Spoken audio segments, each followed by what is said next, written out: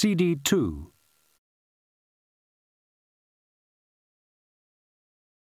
In fact, the hat had no intention of letting anything happen to it, and was currently hurrying towards the mended drum under the arm of a rather puzzled black-clad thief.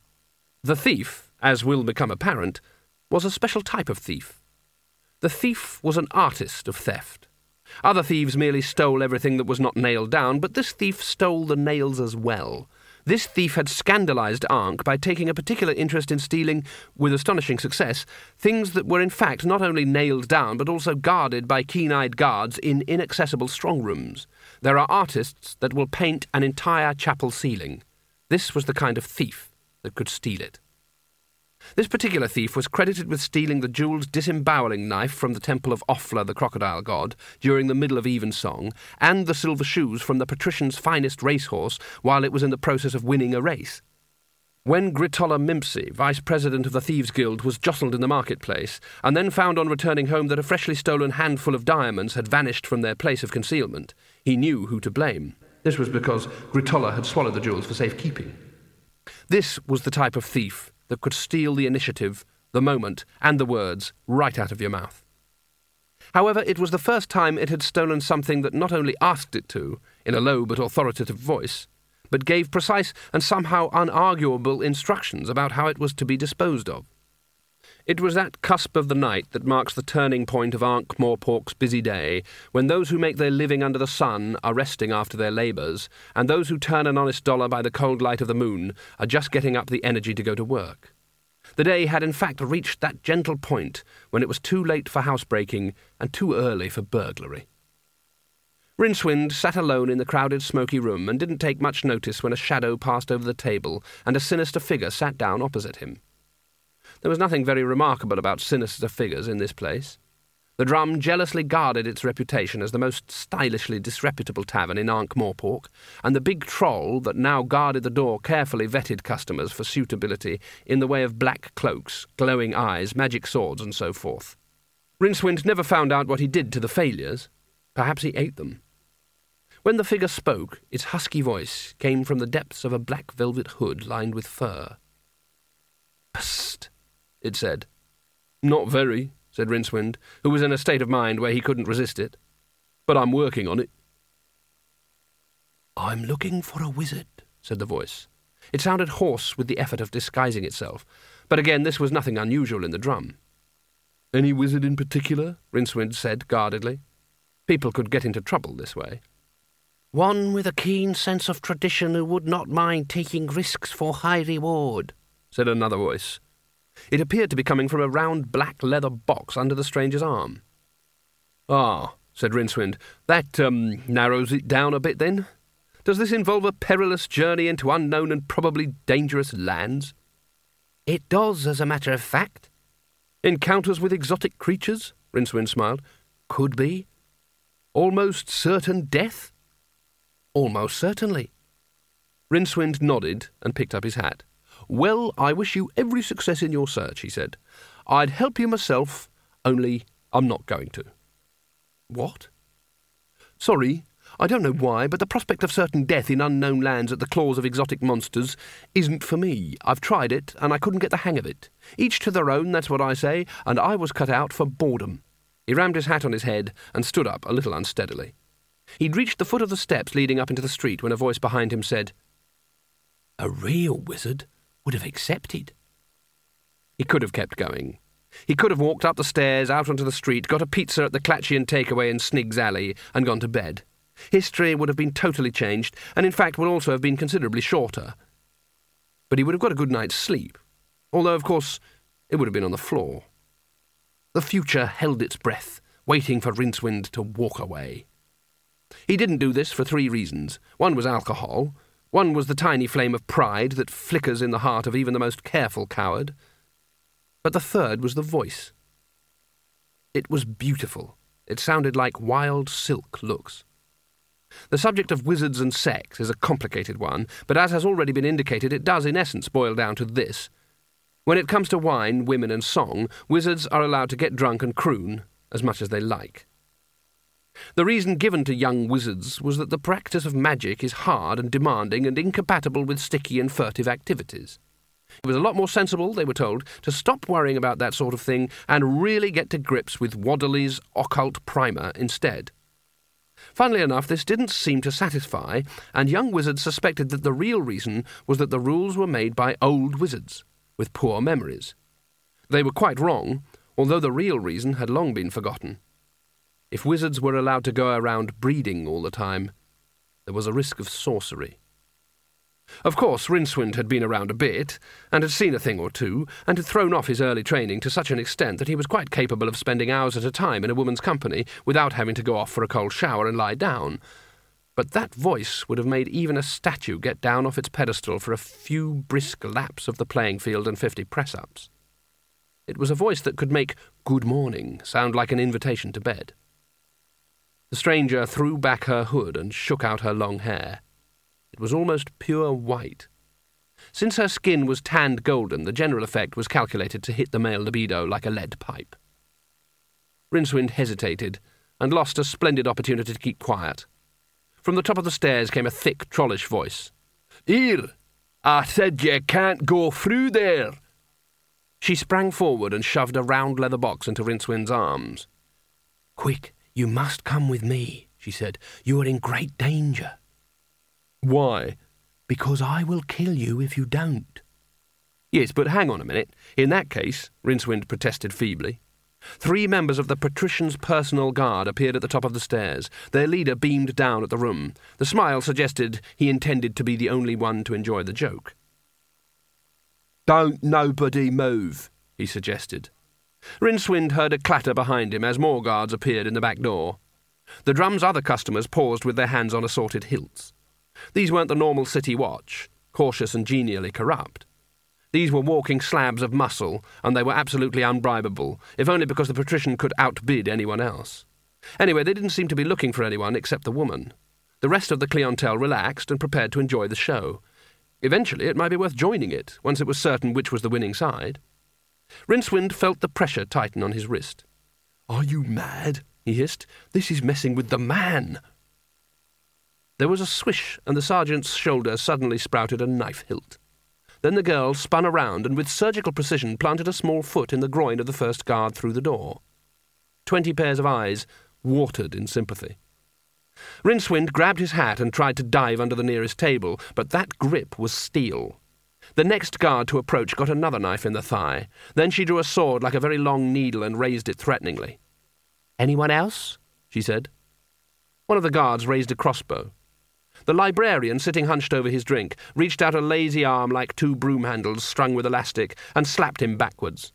The bolt rebounded from the star on Rincewind's hat and hit the wall by a respected procurer who was sitting 2 tables away. His bodyguards threw another knife, which just missed a thief across the room, who picked up a bench and hit 2 guards, who struck out at the nearest drinkers. After that, one thing sort of led to another, and pretty soon everyone was fighting to get something, either away, out, or even. Rincewind found himself pulled relentlessly behind the bar. The landlord was sitting on his moneybags under the counter with 2 machetes crossed on his knees, enjoying a quiet drink. Occasionally the sound of breaking furniture would make him wince. The last thing Rincewind saw before he was dragged away was the librarian. Despite looking like a hairy rubber sack full of water, the orangutan had the weight and reach of any man in the room and was currently sitting on a guard's shoulders and trying with reasonable success to unscrew his head. Of more concern to Rincewind was the fact that he was being dragged upstairs. "My dear lady," he said desperately, "what do you have in mind?" "Is there a way onto the roof?" "Yes. What's in this box?" "Shh." She halted at a bend in the dingy corridor, reached into a belt pouch, and scattered a handful of small metal objects on the floor behind them. Each one was made of 4 nails welded together, so that however the things fell, one was always pointing upwards. She looked critically at the nearest doorway. "You haven't got about 4 feet of cheese wire on you, have you?" she said wistfully. She'd drawn another throwing knife and was throwing it up and catching it again. "I don't think so," said Rincewind weakly. "Pity, I've run out. OK, come on." "Why? I haven't done anything." She went to the nearest window, pushed open the shutters, and paused with one leg over the sill. "Fine," she said over her shoulder. "Stay here and explain it to the guards." "Why are they chasing you?" "I don't know." "Oh, come on, there must be a reason." "Oh, there's plenty of reasons. I just don't know which one. Are you coming?" Rincewind hesitated. The patrician's personal guard was not known for its responsive approach to community policing, preferring to cut bits off instead. Among the things they took a dim view of was, well, basically people being in the same universe. Running away from them was likely to be a capital offence. "I think maybe I'll come along with you," he said gallantly. "A girl can come to harm all alone in this city." Freezing fog filled the streets of Ankh-Morpork. The flares of street traders made little yellow halos in the smothering billows. The girl peered around a corner. "We've lost 'em," she said. "Stop shaking. You're safe now." "What, you mean I'm all alone with a female homicidal maniac?" said Rincewind. "Fine." She relaxed and laughed at him. "I was watching you," she said. "An hour ago you were afraid that your future was going to be dull and uninteresting." "I want it to be dull and uninteresting," said Rincewind bitterly. "I'm afraid it's going to be short." "Turn your back," she commanded, stepping into an alley. "Not on your life," he said. "I'm going to take my clothes off." Rincewind spun around, his face red. There was a rustling behind him and a waft of scent. After a while she said, "You can look round now." He didn't. "You needn't worry. I've put some more on." He opened his eyes. The girl was wearing a demure white lace dress with fetchingly puffed sleeves. He opened his mouth. He realised with absolute clarity that up to now the trouble he had been in was simple, modest, and nothing he couldn't talk his way out of given a decent chance, or, failing that, a running start. His brain started to send urgent messages to his sprinting muscles. But before they could get through, she'd grabbed his arm again. "You really shouldn't be so nervous," she said sweetly. "Now, let's have a look at this thing." She pulled the lid off the round box in Rincewind's unprotesting hands and lifted out the Arch-Chancellor's hat. The octarines around its crown blazed in all 8 colours of the spectrum, creating the kind of effects in the foggy alley that it would take a very clever special effects director and a whole battery of star filters to achieve by any non-magical means. As she raised it high in the air, it created its own nebula of colours that very few people ever see in legal circumstances. Rincewind sank gently to his knees. She looked down at him, puzzled. "Legs given out?" It's the hat. The Arch-Chancellor's hat," said Rincewind hoarsely. His eyes narrowed. "You've stolen it," he shouted, struggling back to his feet and grabbing for the sparkling brim. "It's just a hat." "Give it to me this minute. Women mustn't touch it. It belongs to wizards." "Why are you getting so worked up?" she said. Rincewind opened his mouth. Rincewind closed his mouth. He wanted to say, "It's the Arch-Chancellor's hat, don't you understand? It's worn by the head of all wizards. Well, on the head of all wizards. No, metaphorically, it's worn by all wizards. Potentially, anyway. And it's what every wizard aspires to. It's the symbol of organised magic. It's the pointy tip of the profession. It's a symbol. It's what it means to all wizards." And so on. Rincewind had been told about the hat on his first day at university, and it had sunk into his impressionable mind like a lead weight into a jelly. He wasn't sure of much in the world, but he was certain that the Arch-Chancellor's hat was important. Maybe even wizards need a little magic in their lives. "Rincewind," said the hat. He stared at the girl. "It spoke to me." "Like a voice in your head?" "Yes. It did that to me, too. But it knew my name." "Of course we do, stupid fellow. We are supposed to be a magic hat, after all." The hat's voice wasn't only clothy, it also had a strange choral effect, as if an awful lot of voices were talking at the same time in almost perfect unison. Rincewind pulled himself together. "Oh, great and wonderful hat," he said pompously. "Strike down this impudent girl who has had the audacity, nay, Oh, do shut up. She stole us because we ordered her to. It was a near thing, too." "But she's a—" Rincewind hesitated. "She's of the—" "Female persuasion," he muttered. "So was your mother." "Yes, well, but she ran away before I was born," Rincewind mumbled.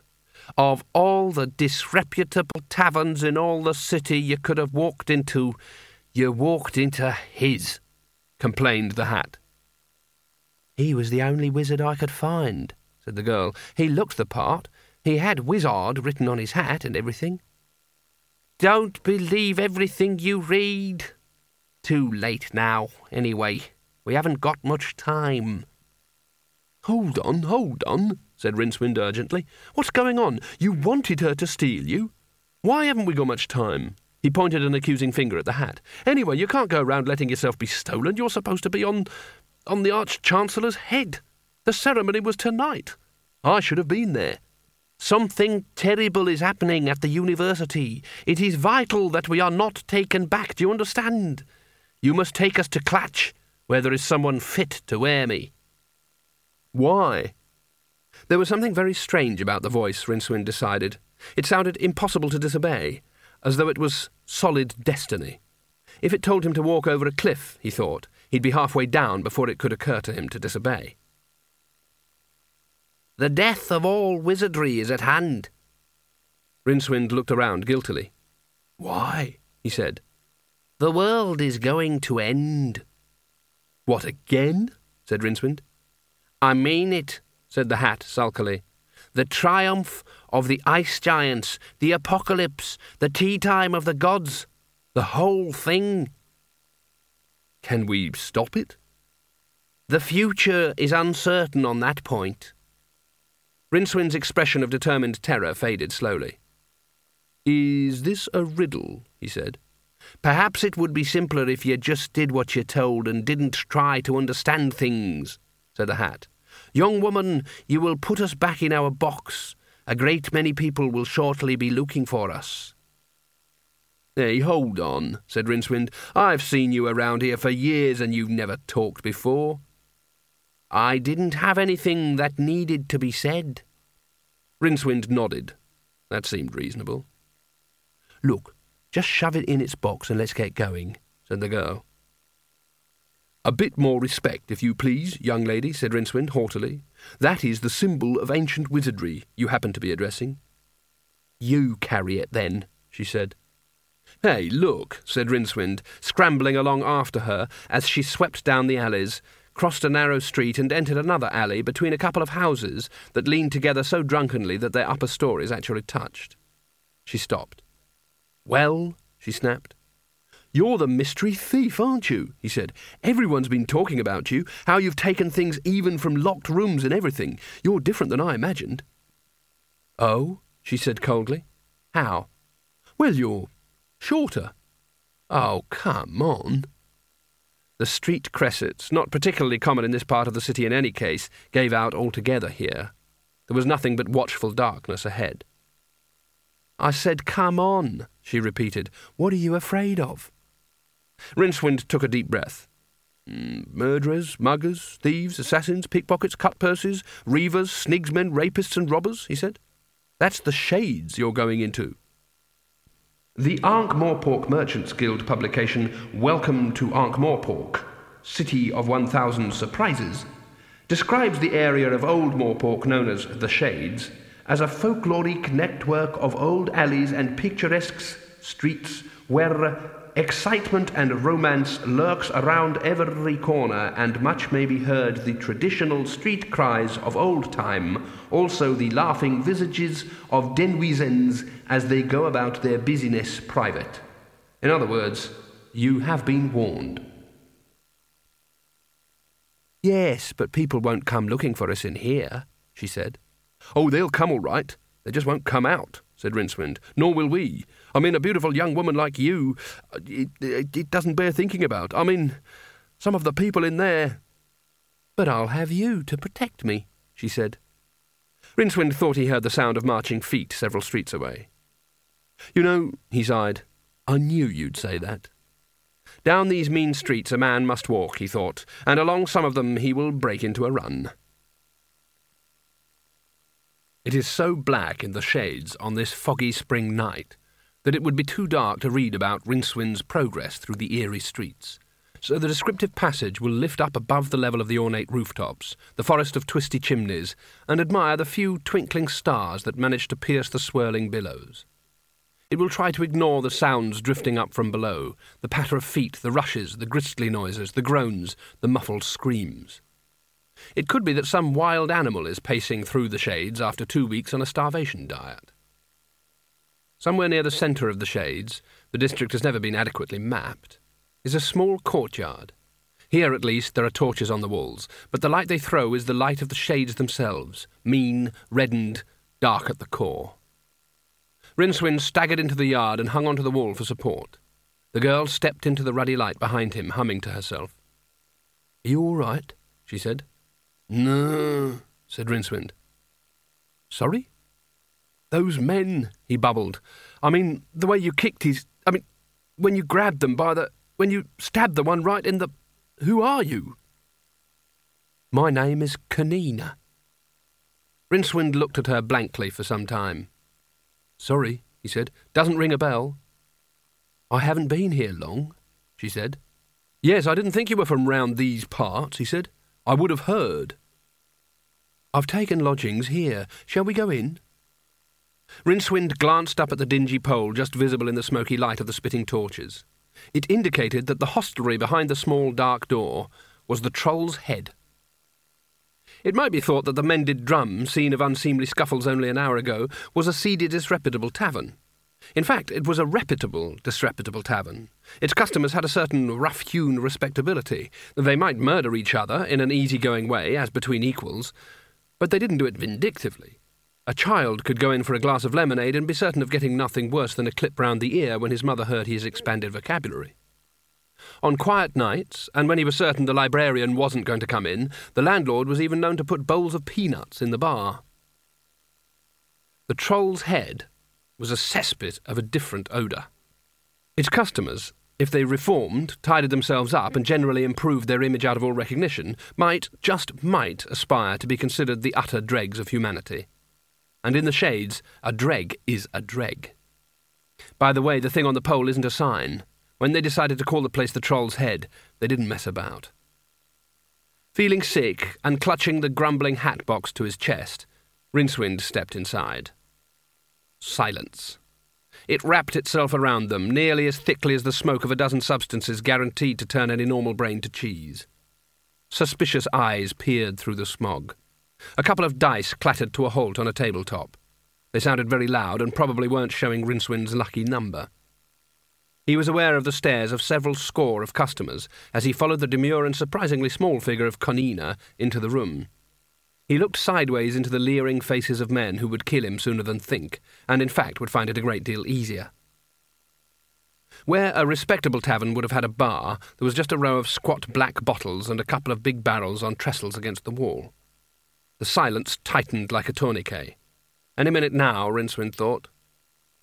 A big fat man wearing nothing but a fur vest and a leather loincloth pushed back his stool and lurched to his feet and winked evilly at his colleagues.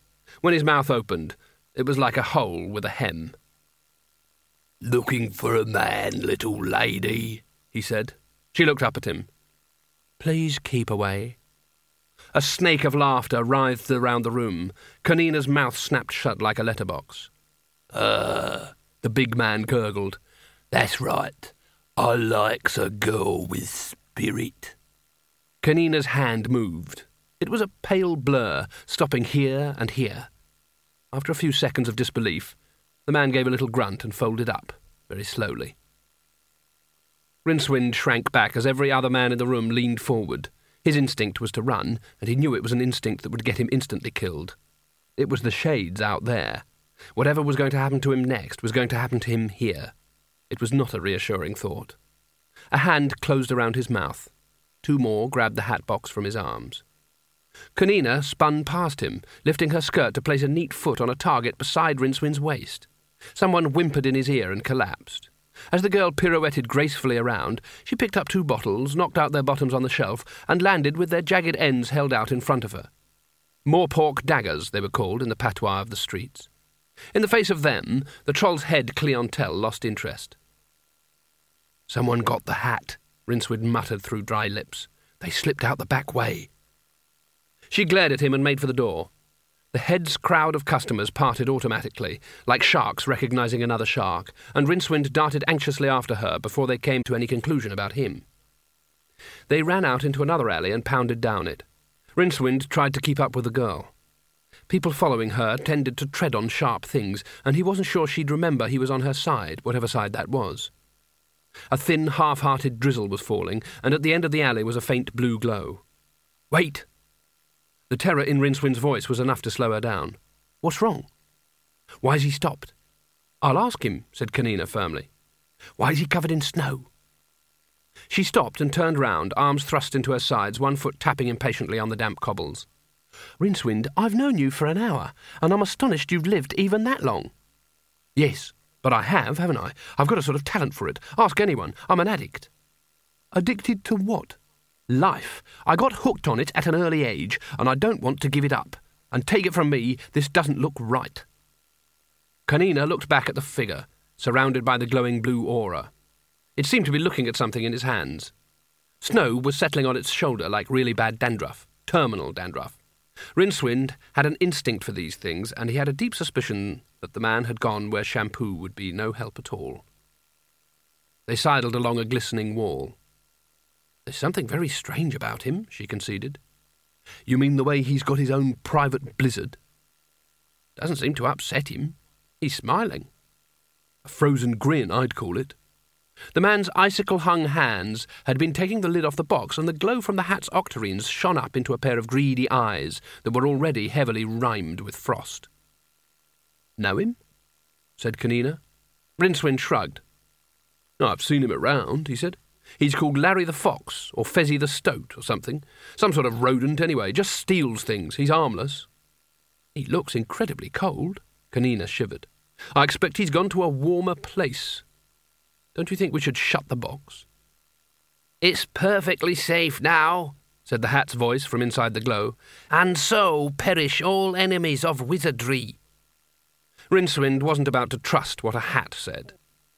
"We need something to shut the lid," he muttered. "A knife or something. You wouldn't have one, would you?" "Look the other way," Kanina warned. There was a rustle and another gust of perfume. "You can look back now."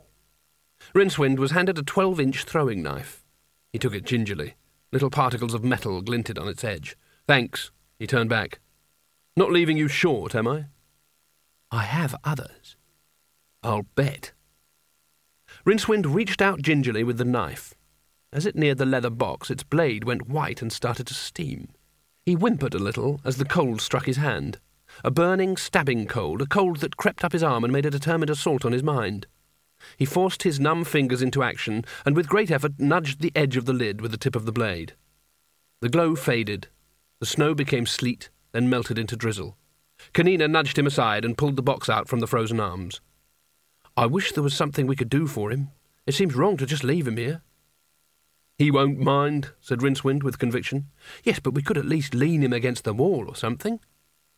Rincewind nodded and grabbed the frozen thief by his icicle arm. The man slipped out of his grasp and hit the cobbles, where he shattered. Kanina looked at the pieces. "Ugh," she said. There was a disturbance further up the alley coming from the back door of the troll's head. Rincewind felt the knife snatched from his hand and then go past his ear in a flat trajectory that ended in the doorpost 20 yards away. A head that had been sticking out withdrew hurriedly. "We'd better go," said Kanina, hurrying along the alley. "Is there somewhere we can hide? Your place?" "I generally sleep at the university," said Rincewind, hopping along behind her. "You must not return to the university," growled the hat from the depths of its box. Rincewind nodded distractedly. The idea certainly didn't seem attractive. "Anyway, they won't allow women inside after dark," he said. "And before dark?" "Not then either." Kanina sighed. "That's silly. What have you wizards got against women, then?" Rincewind's brow wrinkled. "We're not supposed to put anything against women," he said. "That's the whole point." Sinister grey mists rolled through the docks of Moorpork, dripping from the rigging, coiling around the drunken rooftops, lurking in alleys. The docks at night were thought by some to be even more dangerous than the shades. 2 muggers, a sneak thief, and someone who'd merely tapped Kanina on the shoulder to ask her the time, had already found this out. "Do you mind if I ask you a question?" said Rincewind, stepping over the luckless pedestrian who lay coiled around his private pane. "Well, I wouldn't like to cause offence." "Well?" "It's just I can't help noticing, you have this certain way with strangers." Rincewind ducked, but nothing happened. "What are you doing down there?" said Kanina testily. "Sorry, I know what you're thinking. I can't help it. I take after my father." "Who was he then? Cohen the Barbarian?" Rincewind grinned to show it was a joke. At least his lips moved in a desperate crescent. "No need to laugh about it, wizard." "What? It's not my fault." Rincewind's lips moved soundlessly. "Sorry," he said. "Have I got this right? Your father really is Cohen the Barbarian?" "Yes." The girl scowled at Rincewind. "Everyone has to have a father," she added. "Even you, I imagine." She peered around a corner. "All clear, come on," she said. And then, when they were striding along the damp cobbles, she continued, "I expect your father was a wizard, probably." "I shouldn't think so," said Rincewind. "Wizardry isn't allowed to run in families." He paused. He knew Cohen. He'd even been a guest at one of his weddings when he'd married a girl of Kanina's age. You could say this about Cohen: he crammed every hour full of minutes. A lot of people would like to take after Cohen. He was the best fighter, the greatest thief. A lot of men would, Kanina snapped. She leaned against a wall and glared at him. "Listen," she said.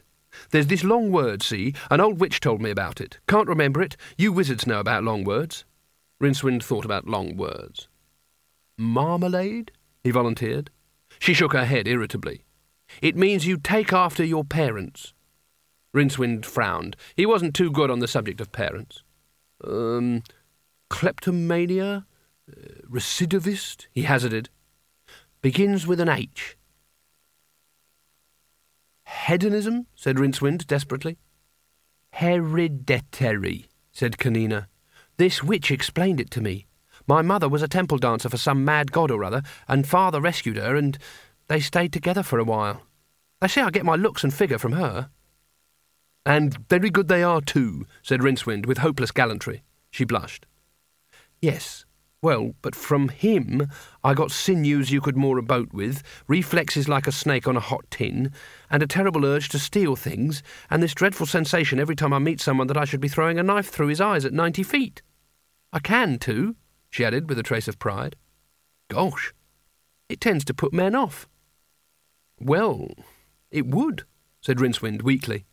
When they find out, it's very hard to hang on to a boyfriend." "Except by the throat, I imagine," said Rincewind. "Not what you really need to build up a proper relationship." "No, I can see," said Rincewind. "Still pretty good if you want to be a famous barbarian thief." "But not," said Kanina, "if you want to be a hairdresser." "Ah." They stared into the mist. "Really a hairdresser?" said Rincewind. Kanina sighed. "Not much call for a barbarian hairdresser, I expect," said Rincewind. No one wants a shampoo and beheading. It's just that every time I see a manicure set, I get this terrible urge to lay about me with a double-handed cuticle knife. Sword," said Kanina. Rincewind sighed. "I know how it is," he said. "I wanted to be a wizard." "But you are a wizard." "Ah, well, of course, but—" "Quiet!" Rincewind found himself rammed against the wall, where a trickle of condensed mist inexplicably began to drip down his neck. A broad throwing knife had mysteriously appeared in Kanina's hand, and she was crouched like a jungle animal, or even worse, a jungle human. "What?" Rincewind began. "Shut up," she hissed. "Something's coming." She stood up in one fluid movement, spun on one leg, and let the knife go. There was a single hollow wooden thud. Kanina stood and stared. For once, the heroic blood that pounded through her veins, drowning out all chances of a lifetime in a pink penny, was totally at a loss. "I've just killed a wooden box," she said. Rincewind looked round the corner. The luggage stood in the dripping street, the knife still quivering in its lid, and stared at her. Then it changed its position slightly, its little legs moving in a complicated tango pattern, and stared at Rincewind. The luggage didn't have any features at all, apart from a lock and a couple of hinges, but it could stare better than a rock full of iguanas. It could outstare a glass-eyed statue. When it came to a look of betrayed pathos, the Luggage could even leave the average kicked spaniel moping back in its kennel. It had several arrowheads and broken swords sticking into it. "What is it?" hissed Kanina. "It's just the Luggage," said Rincewind wearily. "Does it belong to you?" "Not really. Sort of." "Is it dangerous?" The Luggage shuffled round to stare at her again. "There's two schools of thought about that," said Rincewind. "There's some people who say it's dangerous and others who say it's very dangerous. What do you think?" The Luggage raised its lid a fraction. The Luggage was made from the wood of the sapient pear tree, a plant so magical that it had nearly died out on the disc and survived in only one or two places. It was a sort of rose bay willow herb, only instead of bomb sites, it sprouted in areas that had seen vast expenditures of magic. Wizards' staves were traditionally made of it. So was the Luggage. Among the Luggage's magical qualities was a fairly simple and direct one. It would follow its adopted owner anywhere. Not anywhere in any particular set of dimensions, or country, or universe, or lifetime. Anywhere. It was about as easy to shake off as a head cold, and considerably more unpleasant. The Luggage was also extremely protective of its owner. It would be hard to describe its attitude to the rest of creation, but one could start with the phrase bloody-minded malevolence and work up from there. Kanina stared at that lid. It looked very much like a mouth. "I think I'd vote for terminally dangerous," she said. "It likes crisps," volunteered Rincewind, and then added, "Well, that's a bit strong. It eats crisps." "What about people?" "Oh, yeah, and people. About 15 so far, I think." "Were they good or bad?" "Just dead, I think. It also does your laundry for you. You put your clothes in and they come out washed and ironed." "And covered in blood?" "You know, that's the funny thing," said Rincewind. "The funny thing?" repeated Kanina, her eyes not leaving the Luggage. "Yes, because you see, the inside isn't always the same. It's sort of multi-dimensional, and—" "How does it feel about women?" "Oh, it's not choosy. It ate a book of spells last year, sulked for 3 days, and then spat it out." "It's horrible," said Kanina, and backed away. "Oh, yes," said Rincewind, "absolutely. I mean the way it stares. It's very good at it, isn't it?" "We must leave for Clatch," said a voice from the hat box. "One of those boats will be adequate. Commandeer it." Rincewind looked at the dim, mist-wreathed shapes that loomed in the mist under a forest of rigging. Here and there a riding light made a little fuzzy ball of light in the gloom. "Hard to disobey, isn't it?" said Kanina. "I'm trying," said Rincewind. Sweat prickled on his forehead. "Go aboard now," said the hat. Rincewind's feet began to shuffle of their own accord. "Why are you doing this to me?" he moaned. "Because I have no alternative, believe me. If I could have found an 8th-level mage, I would have done so. I must not be worn." "Why not? You are the Arch-Chancellor's hat." "And through me speak all the Arch-Chancellors who ever lived. I am the University. I am the law. I am the symbol of magic under the control of men, and I will not be worn by a sorcerer. There must be no more sorcerers. The world is too worn out for sorcery." Kanina coughed. "Did you understand any of that?" she said cautiously. "I understood some of it, but I didn't believe it," said Rincewind. His feet remained firmly rooted to the cobbles. "They called me a figure-hat." The voice was heavy with sarcasm. "Fat wizards who betray everything the University ever stood for, and they called me a figure-hat. Rincewind, I command you, and you, madam, serve me well and I will grant you your deepest desire." "How can you grant my deepest desire if the world's going to end?" The hat appeared to think about it. "Well, have you got a deepest desire that need only take a couple of minutes?" "Look, how can you do magic? You're just a Rincewind's voice trailed off. "I am magic. Proper magic. Besides, you don't get worn by some of the world's greatest wizards for 2,000 years without learning a few things. Now, we must flee. But with dignity, of course." Rincewind looked pathetically at Kanina, who shrugged again. "Don't ask me," she said. "This looks like an adventure. I'm doomed to have them, I'm afraid. That's genetics for you."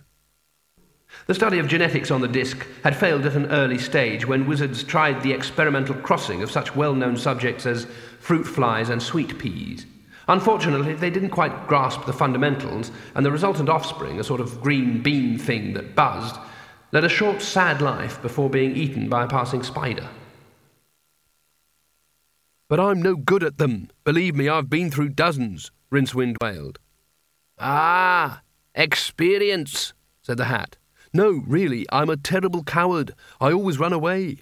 Rincewind's chest heaved. "Danger has stared me in the back of the head, hundreds of times." "I don't want you to go into danger." "Good." "I want you to stay out of danger." Rincewind sagged. "Why me?" he moaned. "For the good of the university, for the honour of wizardry, for the sake of the world, for your heart's desire. And I'll freeze you alive if you don't." Rincewind breathed a sigh almost of relief.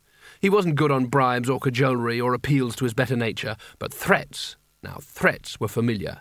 He knew where he was with threats. The sun dawned on Small God's Day like a badly poached egg. The mists had closed in over Ankh-Morpork in streamers of silver and gold, damp, warm, silent. There was the distant grumbling of springtime thunder out on the plains. It seemed warmer than it ought to be.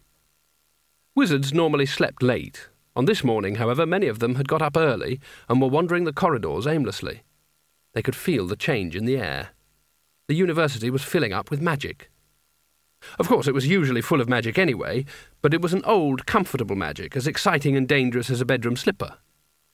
But seeping through the ancient fabric was a new magic, saw-edged and vibrant, bright and cold as comet fire. It sleeted through the stones and crackled off sharp edges like static electricity on the nylon carpet of creation. It buzzed and sizzled. It curled wizardly beards, poured in wisps of octarine smoke from fingers that had done nothing more mystical for 3 decades than a little light illusion. How can the effect be described with delicacy and taste? For most of the wizards, it was like being an elderly man who, suddenly faced with a beautiful young woman, finds to his horror and delight and astonishment that the flesh is suddenly as willing as the spirit. And in the halls and corridors of the university the word was being whispered: sorcery. A few wizards surreptitiously tried spells that they hadn't been able to master for years, and watched in amazement as they unrolled perfectly. Sheepishly at first, and then with confidence, and then with shouts and whoops, they threw fireballs to one another, or produced live doves out of their hats, or made multicoloured sequins fall out of the air. Sorcery. 1 or 2 wizards, stately men who had hitherto done nothing more blameworthy than eat a live oyster, turned themselves invisible and chased the maids and bedders through the corridors. Sorcery. Some of the bolder spirits had tried out ancient flying spells and were bobbing a little uncertainly among the rafters. Sorcery. Only the librarian didn't share in the manic breakfast. He watched the antics for some time, pursing his prehensile lips, and then knuckled stiffly off towards his library. If anyone had bothered to notice, they'd have heard him bolting the door. It was deathly quiet in the library. The books were no longer frantic. They'd passed through their fear and out into the calm waters of abject terror, and they crouched on their shelves like so many mesmerized rabbits. A long hairy arm reached up and grabbed Casplock's complete lexicon of magic with precepts for the wise before it could back away, soothed its terror with a long-fingered hand, and opened it under S. The librarian smoothed the trembling page gently and ran a horny nail down the entries until he came to Sorcerer. N. Mythical. A proto-wizard, a doorway through which new magic may enter the world, a wizard not limited by the physical capabilities of his own body, not by destiny, nor by death. It is written that there once were sorcerers in the youth of the world, but not may there be by now, and blessed be, for sorcery is not for men, and the return of sorcery would mean the end of the world. If the Creator had meant men to be as goddess, he would have given them wings. See also the Apocalypse, the legend of the ice giants, and the tea time of the goddess. The librarian read the cross-references, turned back to the first entry, and stared at it through deep dark eyes for a long time. Then he put the book back carefully, crept under his desk, and pulled the blanket over his head. But in the minstrel gallery over the great hall, Carding and Spelter watched the scene with entirely different emotions. Standing side by side, they looked almost exactly like the number 10.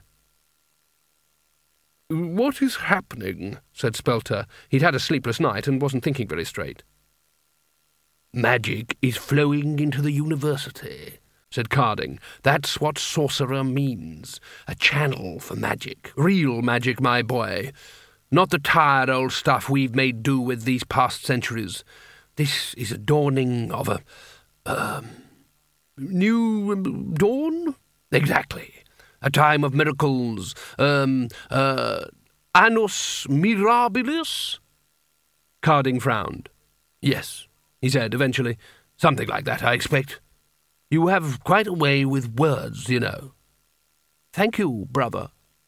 The senior wizard appeared to ignore the familiarity. Instead, he turned and leaned on the carved rail, watching the magical displays below them. His hands automatically went to his pockets for his tobacco pouch, and then paused. He grinned and snapped his fingers. A lighted cigar appeared in his mouth. "Haven't been able to do that in years," he mused. "Big changes, my boy. They haven't realized it yet, but it's the end of the orders and levels. That was just a rationing system. We don't need them anymore. Where is the boy?" "Still asleep," Spelter began. "I am here," said Coin.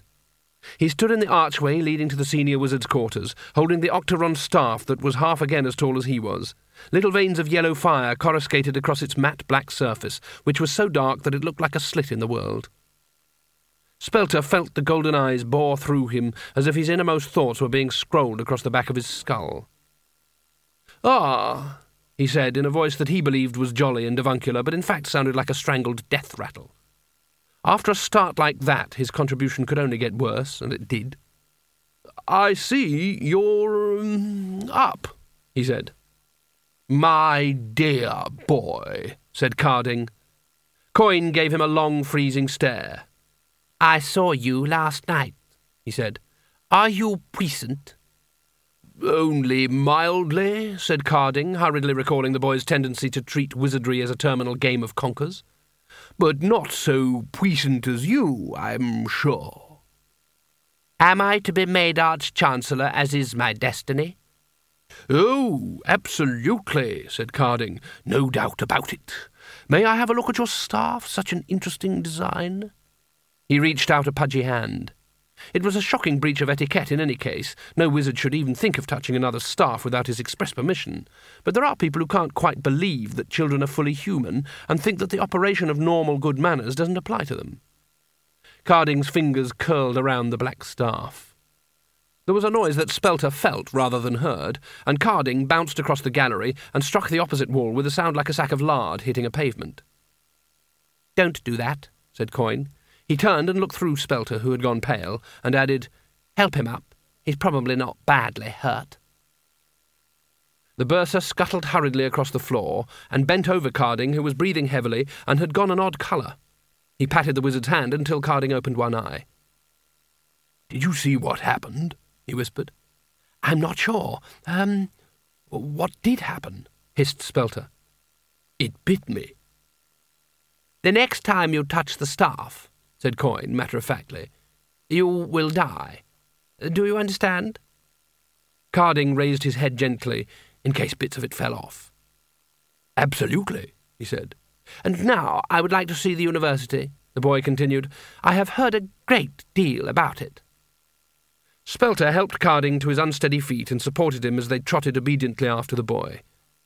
"Don't touch his staff," muttered Carding.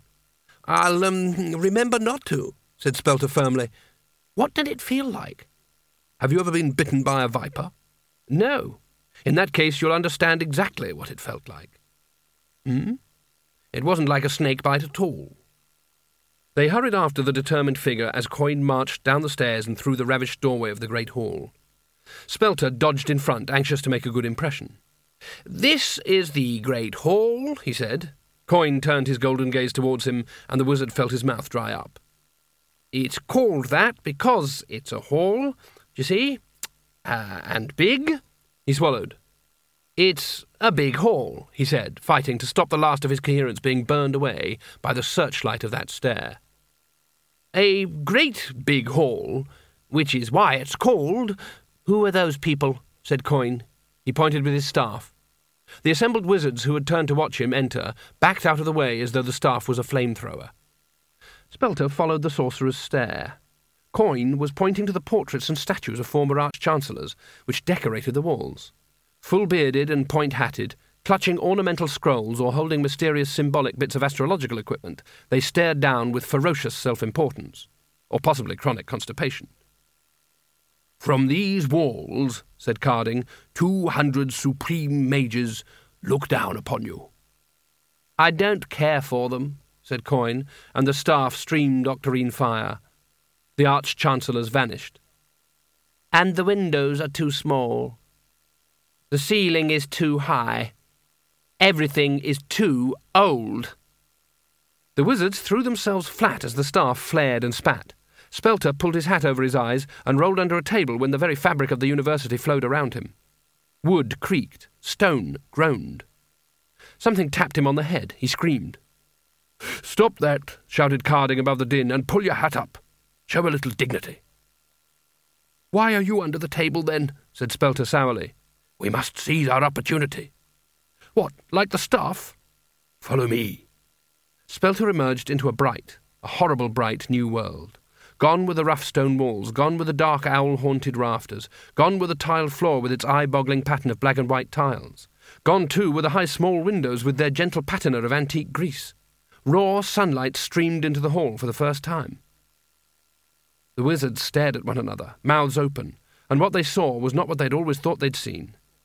The unforgiving rays transmuted rich gold embroidery into dusty gilt, exposed opulent fabric as rather stained and threadbare velvet, turned fine flowing beards into nicotine-stained tangles, betrayed splendid diamonds as rather inferior ankh-stones. The fresh light probed and prodded, stripping away the comfortable shadows. And, Spelter had to admit, what was left didn't inspire confidence. He was suddenly acutely aware that under his robes, his tattered, badly faded robes, he realised with an added spasm of guilt, the robes with the perforated area where the mice had got at them, he was still wearing his bedroom slippers. The hall was now almost all glass. What wasn't glass was marble. It was all so splendid that Spelter felt quite unworthy. He turned to Carding and saw that his fellow wizard was staring at Coin with his eyes gleaming. Most of the other wizards had the same expression. If wizards weren't attracted to power, they wouldn't be wizards, and this was real power. The staff had them charmed like so many cobras. Carding reached out to touch the boy on the shoulder, and then thought the better of it. "Magnificent," he said instead. He turned to the assembled wizardry and raised his arms. "My brothers," he intoned, "we have in our midst a wizard of great power." Spelter tugged at his robe. "He nearly killed you," he hissed. Carding ignored him. "And I propose," Carding swallowed, "I propose him for Arch-Chancellor." There was a moment's silence, and then a burst of cheering and shouts of dissent. Several quarrels broke out at the back of the crowd. The wizards nearer the front weren't quite so ready to argue. They could see the smile on Coin's face. It was bright and cold, like the smile on the face of the moon. There was a commotion, and an elderly wizard fought his way to the front of the throng. Spelter recognised Ovin Harkardly, the 7th-level wizard and a lecturer in law. He was red with anger, except where he was white with rage. When he spoke, his words seared through the air like so many knives, clipped as topiary, crisp as biscuits. "Are you mad?" he said. "No one but a wizard of the 8th level may become Arch-Chancellor, and he must be elected by the other most senior wizards in solemn convocation. Duly guided by the gods, of course. It is the law, the very idea." Harkardly had studied the law of magic for years, and because magic always tends to be a two-way process, it had made its mark on him. He gave the impression of being as fragile as a cheese straw, and in some unaccountable way the dryness of his endeavours had left him with the ability to pronounce punctuation. He stood vibrating with indignation, and he became aware he was rapidly standing alone. In fact, he was at the centre of an expanding circle of empty floor, fringed with wizards who were suddenly ready to swear that they'd never clapped eyes on him in their life. Coin raised his staff. Harkardly raised an admonitory finger. "You do not frighten me, young man," he snapped. "Talented you may be, but magical talent alone is not enough. There are many other qualities required of a great wizard. Administrative ability, for example, and wisdom, and the—" Coin lowered his staff. "The law applies to all wizards, does it not?" he said. "Absolutely. It was drawn up—" "But I am not a wizard, Lord Harkardly." The wizard hesitated. "Ah," he said, and hesitated again. "Good point," he said. "But I am well aware of the need for wisdom, foresight, and good advice, and I would be honoured if you could see your way clear to providing those much-valued commodities. For example, why is it that wizards do not rule the world?" "What?" "It is a simple question. There are in this room—" Coin's lips moved for a fraction of a second— 472 wizards, skilled in the most subtle of arts. Yet all you rule are these few acres of rather inferior architecture. Why is this?" The most senior wizards exchanged knowing glances. "Such it may appear," said Harkardly eventually. "But, my child, we have domains beyond the ken of temporal power." His eyes gleamed. "Magic can surely take the mind to inner landscapes of arcane—" Yes, said Coin. "Yet there are extremely solid walls outside your university. Why is this?" Carding ran his tongue over his lips. It was extraordinary. The child was speaking his thoughts. "You squabble for power," said Coin sweetly, "and yet beyond these walls, to the man who carts night soil or the average merchant, is there really so much difference between a high-level mage and a mere conjurer?" Harkardly stared at him in complete and untrammelled astonishment. "Child, it's obvious to the meanest citizen," he said, "the robes and trimmings themselves." "Ah," said Coin, "the robes and trimmings, of course." A short, heavy and thoughtful silence filled the hall. "It seems to me," said Coin eventually, "that wizards rule only wizards. Who rules in the reality outside?" "As far as the city is concerned, that would be the patrician, Lord Vetinari," said Carding, with some caution. "And is he a fair and just ruler?" Carding thought about it. The patrician's spy network was said to be superb. "I would say," he said carefully, "that he is unfair and unjust, but scrupulously even-handed. He is unfair and unjust to everyone, without fear or favour." "And you are content with this?" said Coin. Carding tried not to catch Harkardly's eye. "It's not a case of being content with it," he said. "I suppose we've not given it much thought. A wizard's true vocation, you see—" "Is it really true that the wise suffer themselves to be ruled in this way?" Carding growled. "Of course not. Don't be silly. We merely tolerate it. That's what wisdom is all about. You'll find that out when you grow up. It's a case of biding one's time." "Where is this patrician? I would like to see him." "That can be arranged, of course," said Carding. "The patrician is always graciously pleased to grant wizards an interview, and—" "Now I will grant him an interview," said Coin. "He must learn that wizards have bided their time long enough. Stand back, please." He pointed the staff. The temporal ruler of the sprawling city of Ankh-Morpork was sitting in his chair at the foot of the steps leading up to the throne, looking for any signs of intelligence in intelligence reports. The throne had been empty for more than 2,000 years since the death of the last of the line of the kings of Ankh. Legend said that one day the city would have a king again, and went on with various comments about magic swords, strawberry birthmarks, and all the other things that legends gabble on about in these circumstances. In fact, the only real qualification now was the ability to stay alive for more than about 5 minutes after revealing the existence of any magic swords or birthmarks, because the great merchant families of Ankh had been ruling the city for the last 20 centuries, and were about as ready to relinquish power as the average limpet is to let go of its rock. The current patrician, head of the extremely rich and powerful Vetinari family, was thin, tall, and apparently as cold-blooded as a dead penguin. Just by looking at him, you could tell he was the sort of man you'd expect to keep a white cat and caress it idly while sentencing people to death in a piranha tank. And you'd hazard for a good measure that he probably collected rare thin porcelain, turning it over and over in his blue-white fingers while distant screams echoed from the depths of the dungeons. You wouldn't put it past him to use the word exquisite and have thin lips. He looked the kind of person who, when they blink, you mark it off on the calendar. Practically none of this was the case, although he did have a small and exceedingly elderly wire-haired terrier called Waffles that smelled badly and wheezed at people. It was said to be the only thing in the entire world he truly cared about.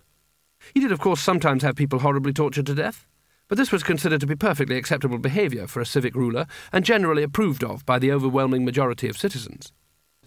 The overwhelming majority of citizens being defined in this case as everyone not currently hanging upside down over a scorpion pit. The people of Ankh are of a practical persuasion and felt that the patrician's edict forbidding all street theatre and mime artists made up for a lot of things. He didn't administer a reign of terror, just the occasional light shower. The patrician sighed and laid the latest report on top of the large heap beside the chair. When he'd been a little boy, he'd seen a showman who could keep a dozen plates spinning in the air. If the man had been capable of working the same trick with 100 of them, Lord Vetinari considered, he would just about begin to be ready for training in the art of ruling Ankh-Morpork, a city once described as resembling an overturned termite heap without the charm. He glanced out of the window at the distant pillar of the Tower of Art, the centre of the unseen university, and wondered vaguely whether any of those tiresome old fools could come up with a better way of collating all this paperwork. They wouldn't, of course. You couldn't expect a wizard to understand anything as basic as elementary civic espionage. He sighed again, and picked up the transcript of what the president of the Thieves' Guild had said to his deputy at midnight in the soundproof room hidden behind the office in the guild headquarters, and was not in the great hall of Unseen University, where he had spent some interminable dinners, but there were a lot of wizards around him, and they were different. Like death, which some of the city's less fortunate citizens considered he intimately resembled, the patrician never got angry until he had had time to think about it. But sometimes he thought very quickly. He stared around at the assembled wizards, but there was something about them that choked the words of outrage in his throat. They looked like sheep who had suddenly found a trapped wolf at exactly the same time as they'd heard about the idea of unity being strength. There was something about their eyes. "What is the meaning of this He hesitated and concluded, "This. A merry small god's day prank, is it?" His eyes swivelled to meet those of a small boy holding a long metal staff. The child was smiling the oldest smile the patrician had ever seen. Carding coughed. "My lord," he began. "Out with it, man," snapped Lord Vetinari. Carding had been diffident, but the patrician's tone was just that tiny bit too peremptory. The wizard's knuckles went white. "I am a wizard of the 8th level," he said quietly, "and you will not use that tone to me."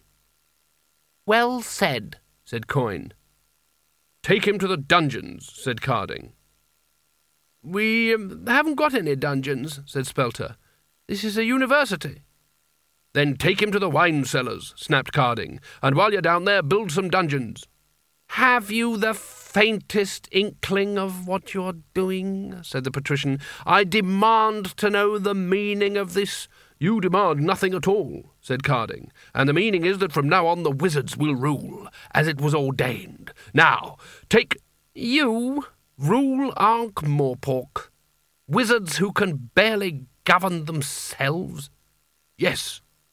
Carding was aware that this wasn't the last word in repartee, and was even more aware to the fact that the dog Waffles, who had been teleported along with his master, had waddled painfully across the floor and was peering short-sightedly at the wizard's boots. "Then all truly wise men would prefer the safety of a nice, deep dungeon," said the patrician. "And now will you cease this foolery and replace me in my palace? And it is just possible that we will say no more about this. Or at least you won't have the chance to." Waffles gave up investigating Carding's boots and trotted towards Coin, shedding a few hairs on the way. "This pantomime has gone on long enough," said the patrician. "Now I am getting Waffles growled. It was a deep primeval noise which struck a chord in the racial memory of all those present and filled them with an urgent desire to climb a tree. It suggested long grey shapes hunting in the dawn of time. It was astonishing that such a small animal could contain so much menace, and all of it was aimed at the staff in Coin's hand. The patrician strode forward to snatch the animal, and Carding raised his hand and sent a blaze of orange and blue fire searing across the room. The patrician vanished. On the spot where he had been standing, a small yellow lizard blinked and glared with malevolent reptilian stupidity. Carding looked in astonishment at his fingers, as if for the first time. "All right," he whispered hoarsely. The wizard stared down at the panting lizard, and then out at the city sparkling in the early morning light.